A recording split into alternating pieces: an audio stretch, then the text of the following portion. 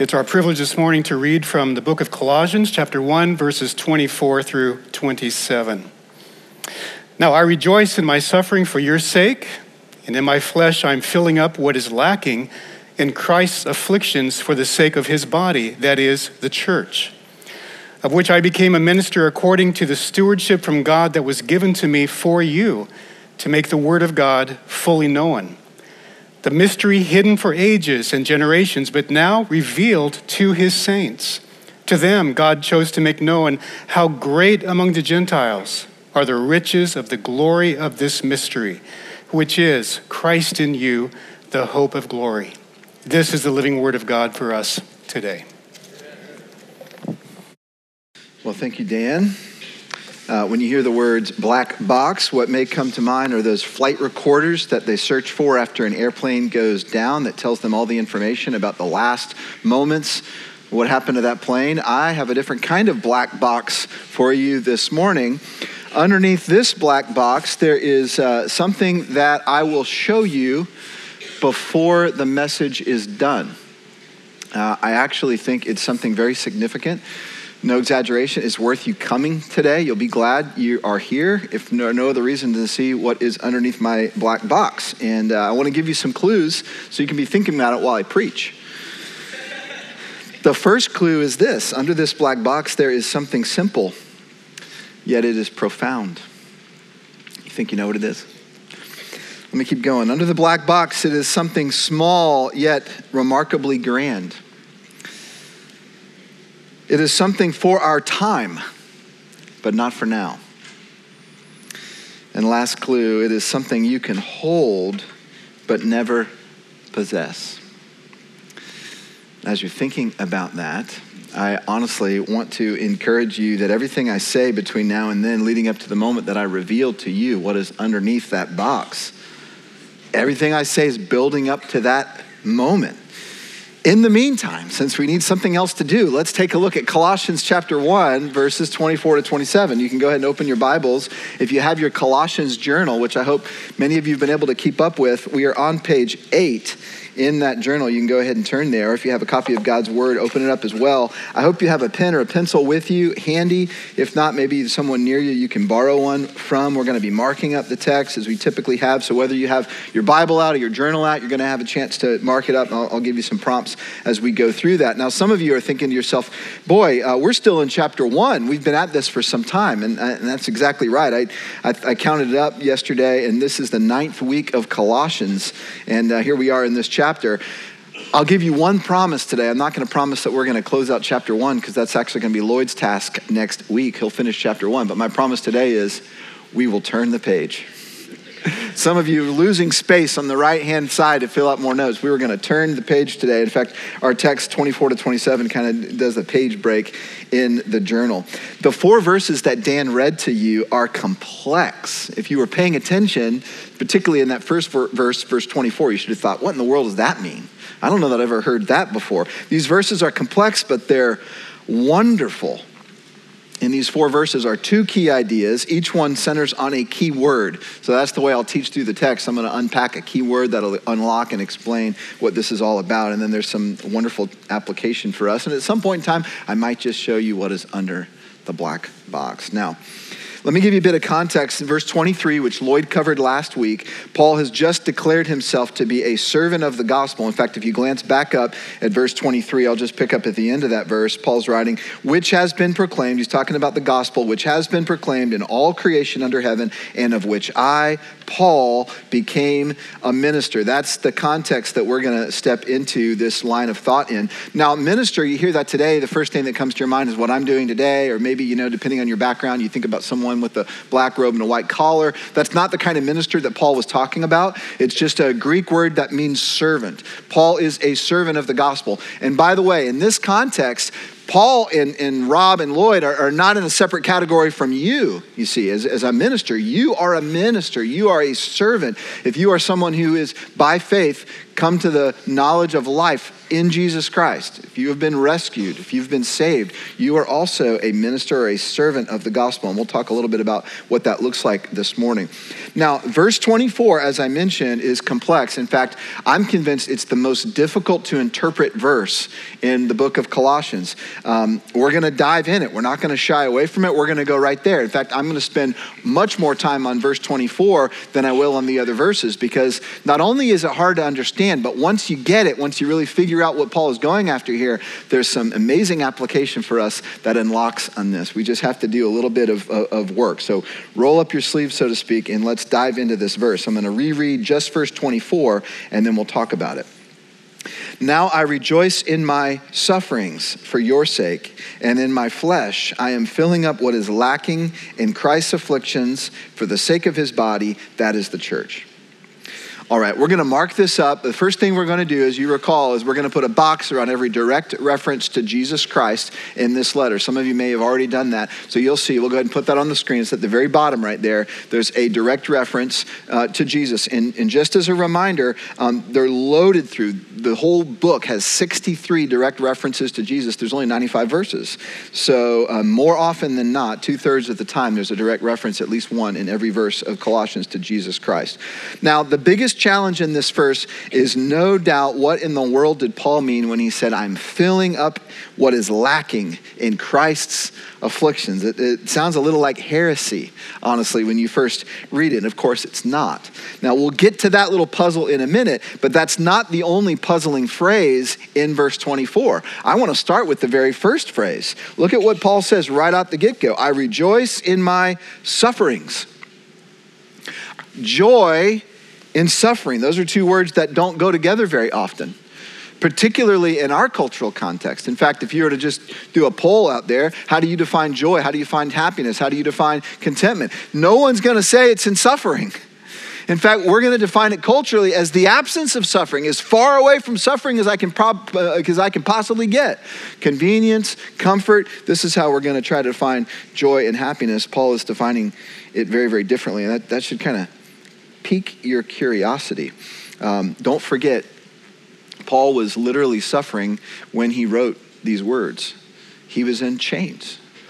And it's interesting, he doesn't mention that until the very end of the letter. In chapter 4, he's going to talk about reminding them that he's in their chains. Now, they knew that, but Paul doesn't talk about that a whole lot. He's not trying to play the martyr here, but he knows that they know his condition, and he's wanting to let them know, listen, I'm rejoicing in these sufferings. Now, if you're like me, I have a little bit of a cynical streak to me sometimes, and I read a phrase like that, and I think, that's just the apostle, like sounding like an apostle. Like that's just the religious guy using religious language. I rejoice in my sufferings. He can't actually be serious. And so we have to dig in and ask ourselves, is Paul really serious, or is he just putting on a happy face for the sake of the church? Well, let's talk about suffering.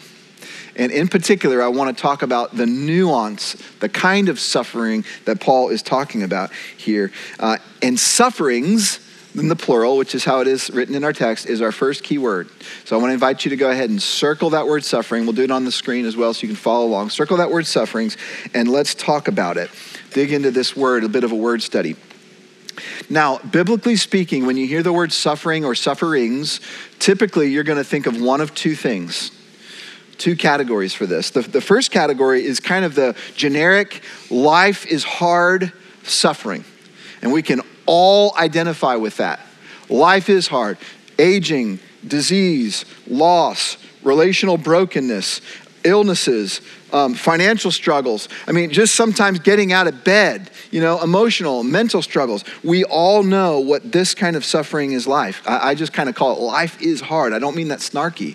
It is. Life is hard. As long as we're in a broken, fallen creation, life will continue to be hard. There will be suffering to stay under, to endure.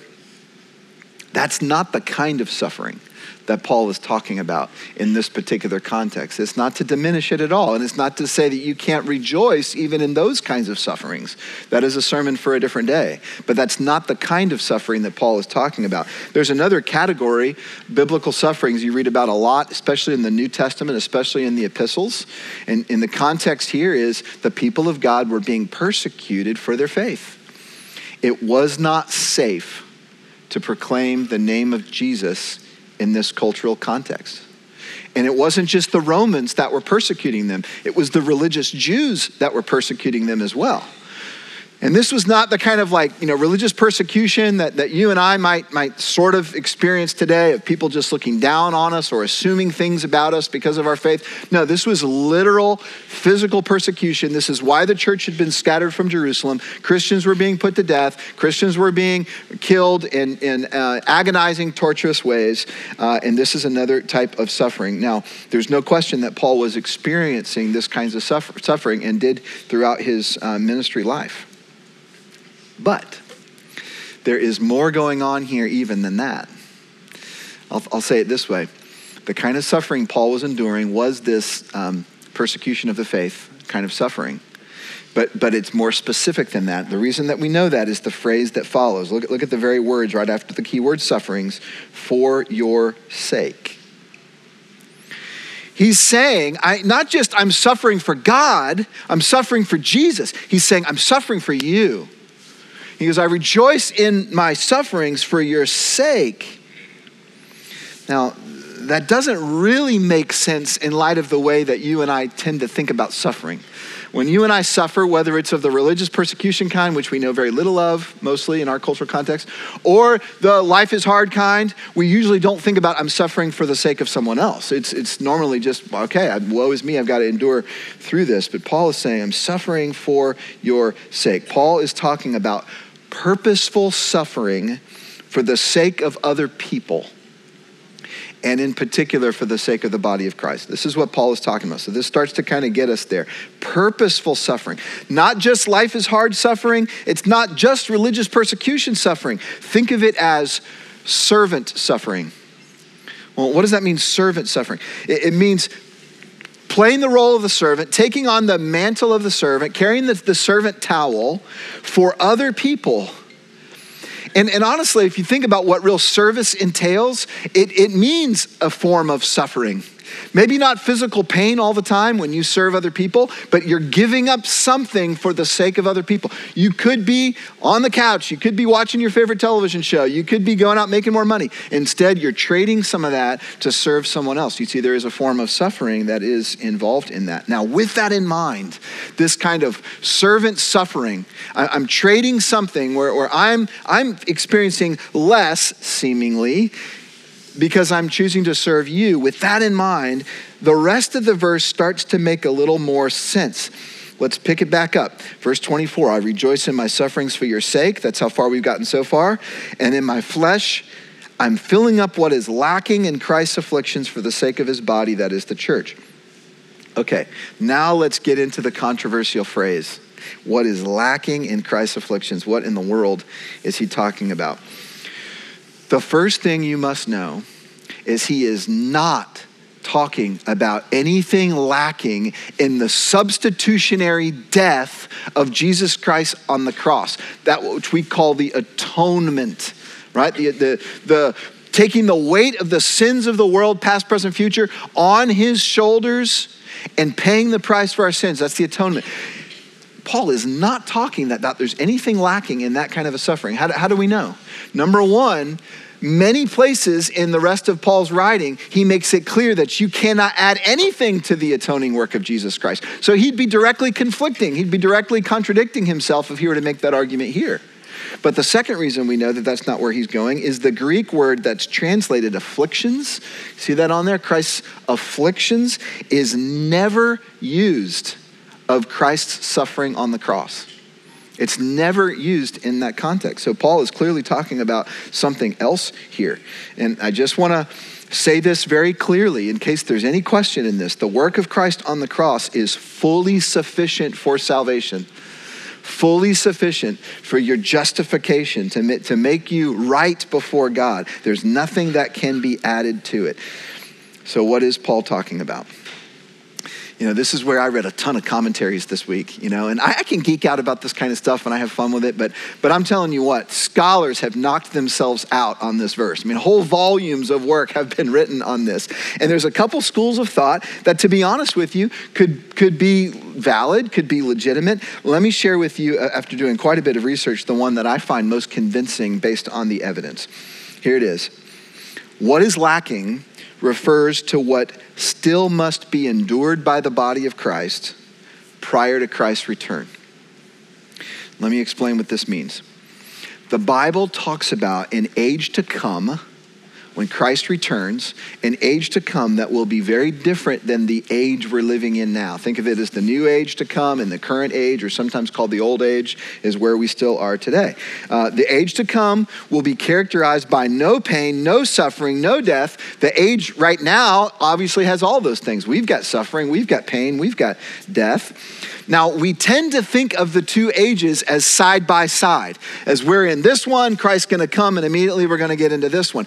Actually, if you really read your scripture and really dig in and study it, it's really better described as the two ages overlap a little bit. Well, have you ever thought about when Jesus arrives on the scene? This is before his death, before his resurrection. He's just starting his ministry. He says, repent, for the kingdom of heaven has arrived. He uses the word at hand, but that could be translated, it's here. Well, what did he mean the kingdom of heaven is here? That was 2,000 years ago, and we're still in this old age. There is an overlap that Jesus describes, that Paul describes as well. Now, the new age was inaugurated with Jesus' resurrection. In fact, you make a case, it really began with his arrival, and the king shows up on earth. It was inaugurated truly at his resurrection, but until he returns, death is still our reality. The creation still groans, Romans chapter 8, and there is still work to be done in this place where the two kingdoms overlap. What kind of work still is to be done? The kind of work Jesus did. The work of Christ, pouring out our lives for people to point them to the good news of the kingdom of God. That's what Jesus did. Maybe as simple as I could possibly say it. Jesus poured out his life for people to point them to the good news of the kingdom of God in him. That's what Jesus did. That's the work that's given to us in this church era, which is the era that the two kingdoms overlap, if you can kind of see it this way. There is still servant suffering to be done in order to embody the servant love of Jesus for the people around us so that they might be reconciled to God. Do you realize that as the church, we are tasked with the exact same work that Jesus came to earth to do? Now, not the substitutionary atonement work, that can only be done by him. But the proclamation of the kingdom, the laying down our lives, the servant suffering to point people to true life in Jesus, help them find wholehearted life in him. That's a servant kind of work. It will entail suffering. It must. It is the way of Jesus. This is the work he commissioned his followers to continue when he ascended into heaven. And this is why we are called the body of Jesus. The hands, the feet. He's the head, we're the body that's living out his purpose, his mission, continuing his work. So, with that in mind, I hope you're tracking through this logically. I know this gets kind of layers, but it's worth it. So with that in mind, how is Paul filling up what is lacking in Christ's afflictions? He is continuing Christ's work as Christ is now at the right hand of the Father, but Paul and the rest of the body of Christ continues on earth to continue the work. Not atonement work, but loving other people to the point of sacrifice in order to embody God's love for them and point them to new life in Jesus. That was exactly what he was doing for the Colossians. It's exactly what got him in chains, and he's finding joy in the work. Let me give you a little illustration because I know this is kind of a lot to take in. A month ago or so, my family and I got invited to go to a fundraising event for Barefoot Republic, which is one of our local partners. It was a beautiful event. It was outdoors under a big tent. And it was one of those days where it had been really warm. And then just, by God's grace, it was a perfect, gorgeous fall evening.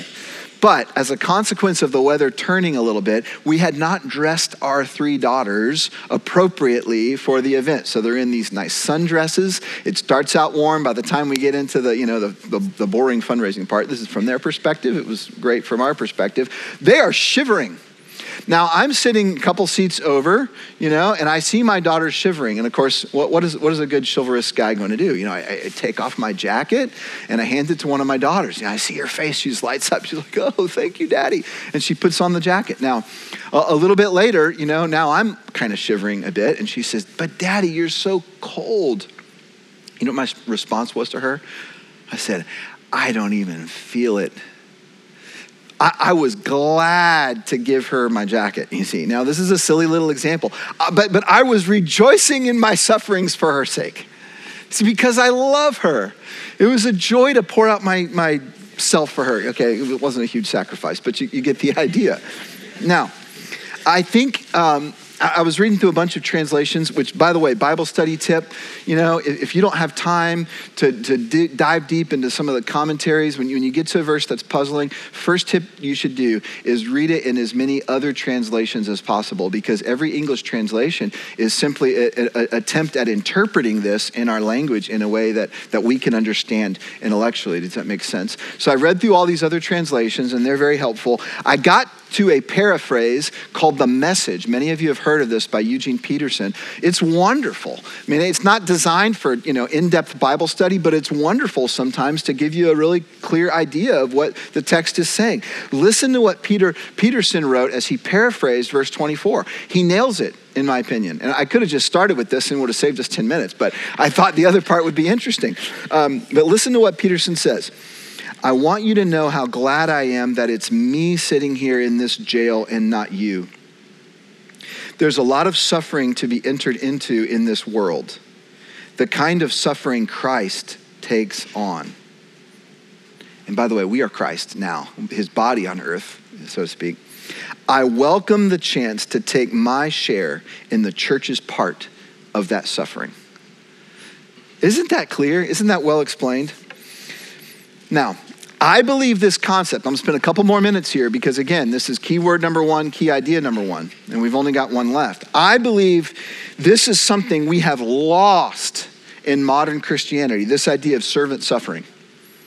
We've lost this. I want you to hear this. I believe a significant part of the church's God-given vocation is suffering for other people. Now, some of you hear that, and the word itself I know is visceral and is kind of like, oh, I understand servant, but I don't know that I understand suffering. Don't think about suffering just for the sake of suffering. We're not talking about, like beating our backs with whips. No, none of that. But suffering for the mission of Christ, pouring ourselves out in love for other people because we really believe they need life. We really believe they need Christ. You see, the earliest Christians lived this out distinctively. It's what they were known for. When mass illness swept through ancient cities, guess who it was that stayed behind to stay with the sick people and risk, and many even it cost them their own lives as they were infected by the disease, while the rest of the population fled? It was the Christians. It was the Christians who later on in our history started hospitals. Did you know that idea came from Christians? The Christians that engaged with people that the rest of the society did not care about because the rest of the society had no use for them. Historically, it has been Christians that have stepped in and filled that gap. Not exclusively, but largely historically, as Christians have led the way. Go read the history books. You'll find this to be true. That sounds like Jesus to me. Our vocation as members of the body of Christ is to lay down our lives in service of others in order to bring others to life. And that includes proclamation, yes. It also includes embodying the love of Christ for them. Jesus did both. And we must do both. We must be willing to be servant sufferers for the sake of other people. As you read the life of Christ through the Gospels, you cannot miss the fact that this is what Jesus gave his attention to. What more profound way can we imitate him? If you believe anything Jesus said, you must believe, and here's for some of you where I hope this will start coming to life for you, you must believe that this is the path to joy. That Jesus said there's fullness of life in trading your life for the sake of the mission of Christ and the sake of other people. That's where life actually is, laying down your life for others. This is what Jesus said. This is what Paul was embodying. And if you want to know the secret to Paul's joy, why he could say, I rejoice in my sufferings, it's because he was following Jesus in this particular way. Now, quick disclaimer. Paul is not talking about the kind of emotionally unhealthy service that goes something like this. Fine, I will serve you because that's what I do. But where are my needs? Where's my voice? Now, that kind of service, that kind of attitude is not the kind of healthy suffering service that Jesus was talking about. By the way, when you serve with a heart that's sort of tangled up like that, you're not actually serving other people. You're indebting other people to you in your own mind. That's actually what's going on here. Now, Jesus and Paul are talking about service and suffering that are motivated by love. Love of Christ first, love of others second. Sound like the Great Commandment? Yes, it does. Here's the key. You cannot do this unless and until you have been transformed by Jesus from the inside out. Otherwise, it will just be the me-oriented, woe is me kind of suffering. I guess I have to, but there's no joy in it kind of service. And we are all susceptible to that. I'm not throwing anybody under the bus. Until you've been transformed from the inside out by Christ in you, you will never be able to serve like Jesus or serve like Paul. That takes us to the second key idea. How am I doing on time? Not very well.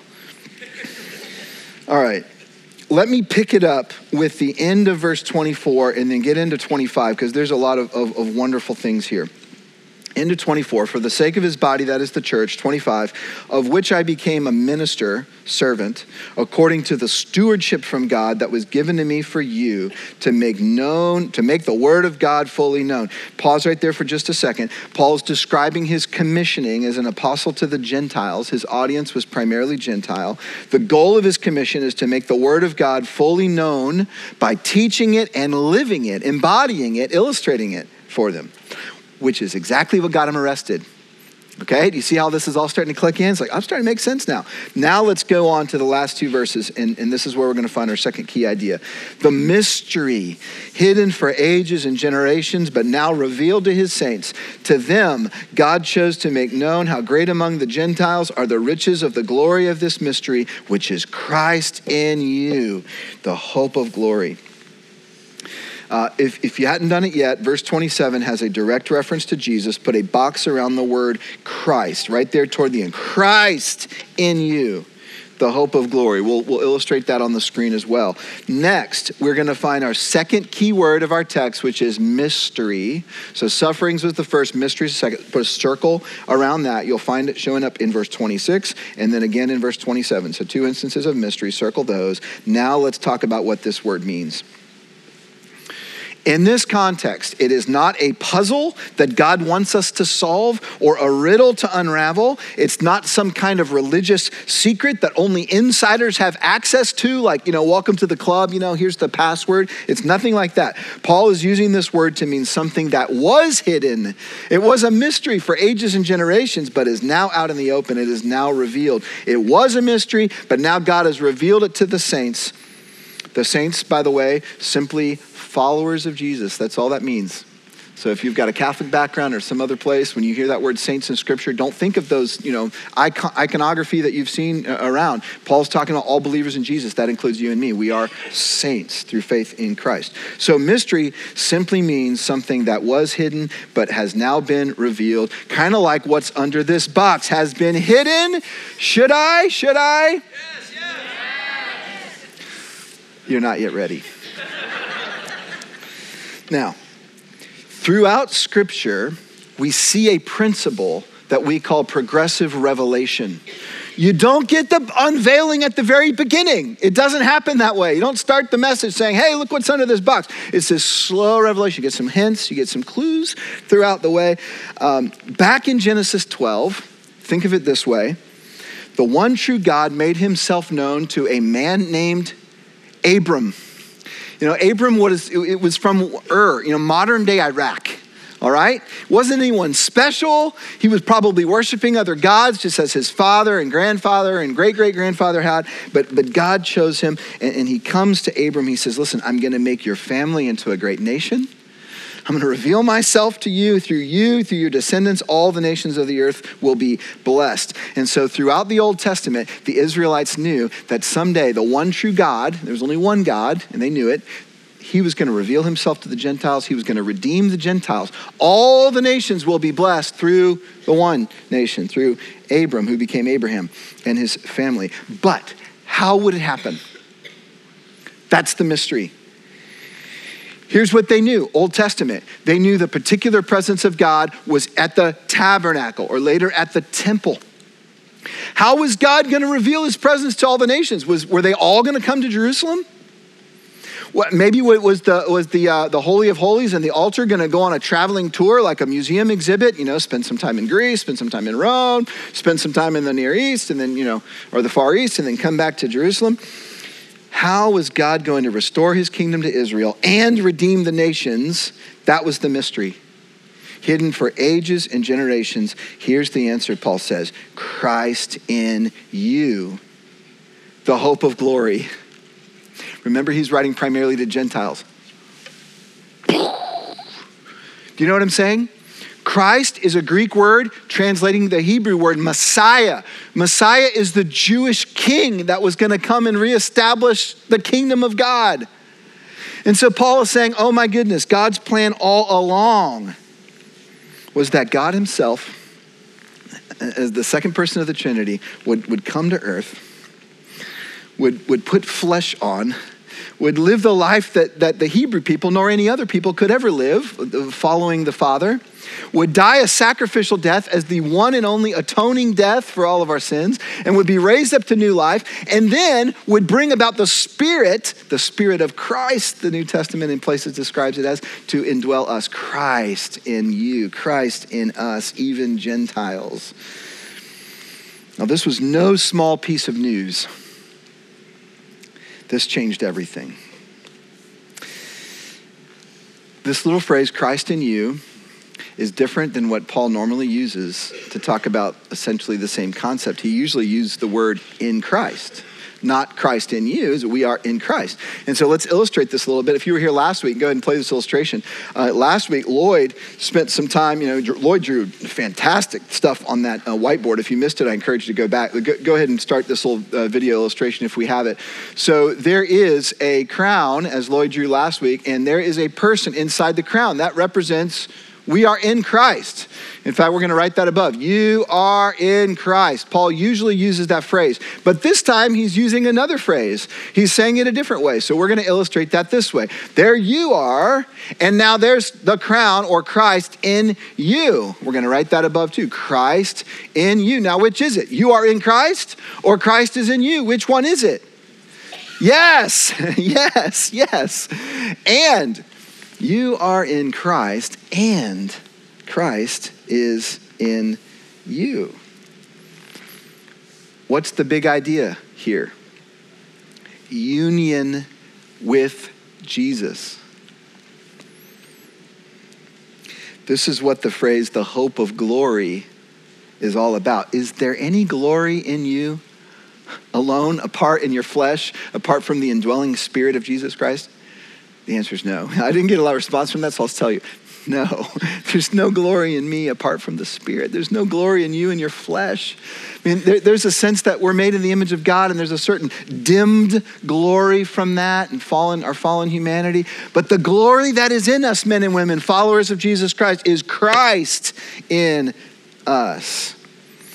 It's referring to the oneness with God that A, we have to look forward to in the new kingdom, but B, something we have access to right now. I want to read you a little something. I asked my aunt, I have Aunt Sherry, who lives in California. She's technically my second cousin, or I don't know, but she's about my parents' age. And I had a chance to see her at a funeral a month ago. Hadn't seen her in a long time. And I asked Aunt Sherry, share the story of how you came to Christ. And she shared the story and how she started growing in Christ. And she mentioned this verse. She said when she was a teenager, she came across this verse, Colossians 1, verse 27, that talked about Christ in you, the hope of glory. And it was marvelous what she said about that. So I emailed her this week and I said, would you mind writing to me what you said about this verse? And I want to read what she wrote back. Listen to this. This is from the perspective of a teenager, an older lady now retelling her story as a teenager. Christ in you, the hope of glory, became precious to me as a promise that with Christ in my life would have glory on it. More than the promise of glorification when I go to be with the Lord in heaven, the hope of glory is the assurance that my life is so much bigger than my small bumbling. With Christ in me, his presence is a visible reality in my life that sometimes breaks out and makes me look and act like Jesus. Christ in me, the hope of glory, raises my expectations for my life, having value far beyond what I bring to the table. I am a piece of God's glory in this world and becoming more so. I am a piece of God's glory in this world and becoming more so. Do you believe that? In Jesus Christ, all the fullness of God was pleased to dwell. And then literally several verses later, Paul says, and Jesus Christ dwells in you. There's glory to that. Therefore, what my Aunt Sherry is saying is there is no insignificant life, nor is there meaningless living when you are filled with the Spirit of Christ, the Spirit of the King. Now, are you ready? Are you ready? All right, you're ready. All right, here we go. The mystery revealed.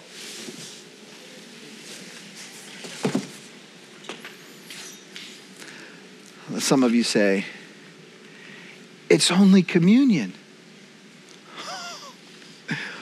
Only communion. Men and women, the body of Christ, the blood of Christ, for you to eat and drink. You see what this represents? You take it inside of you.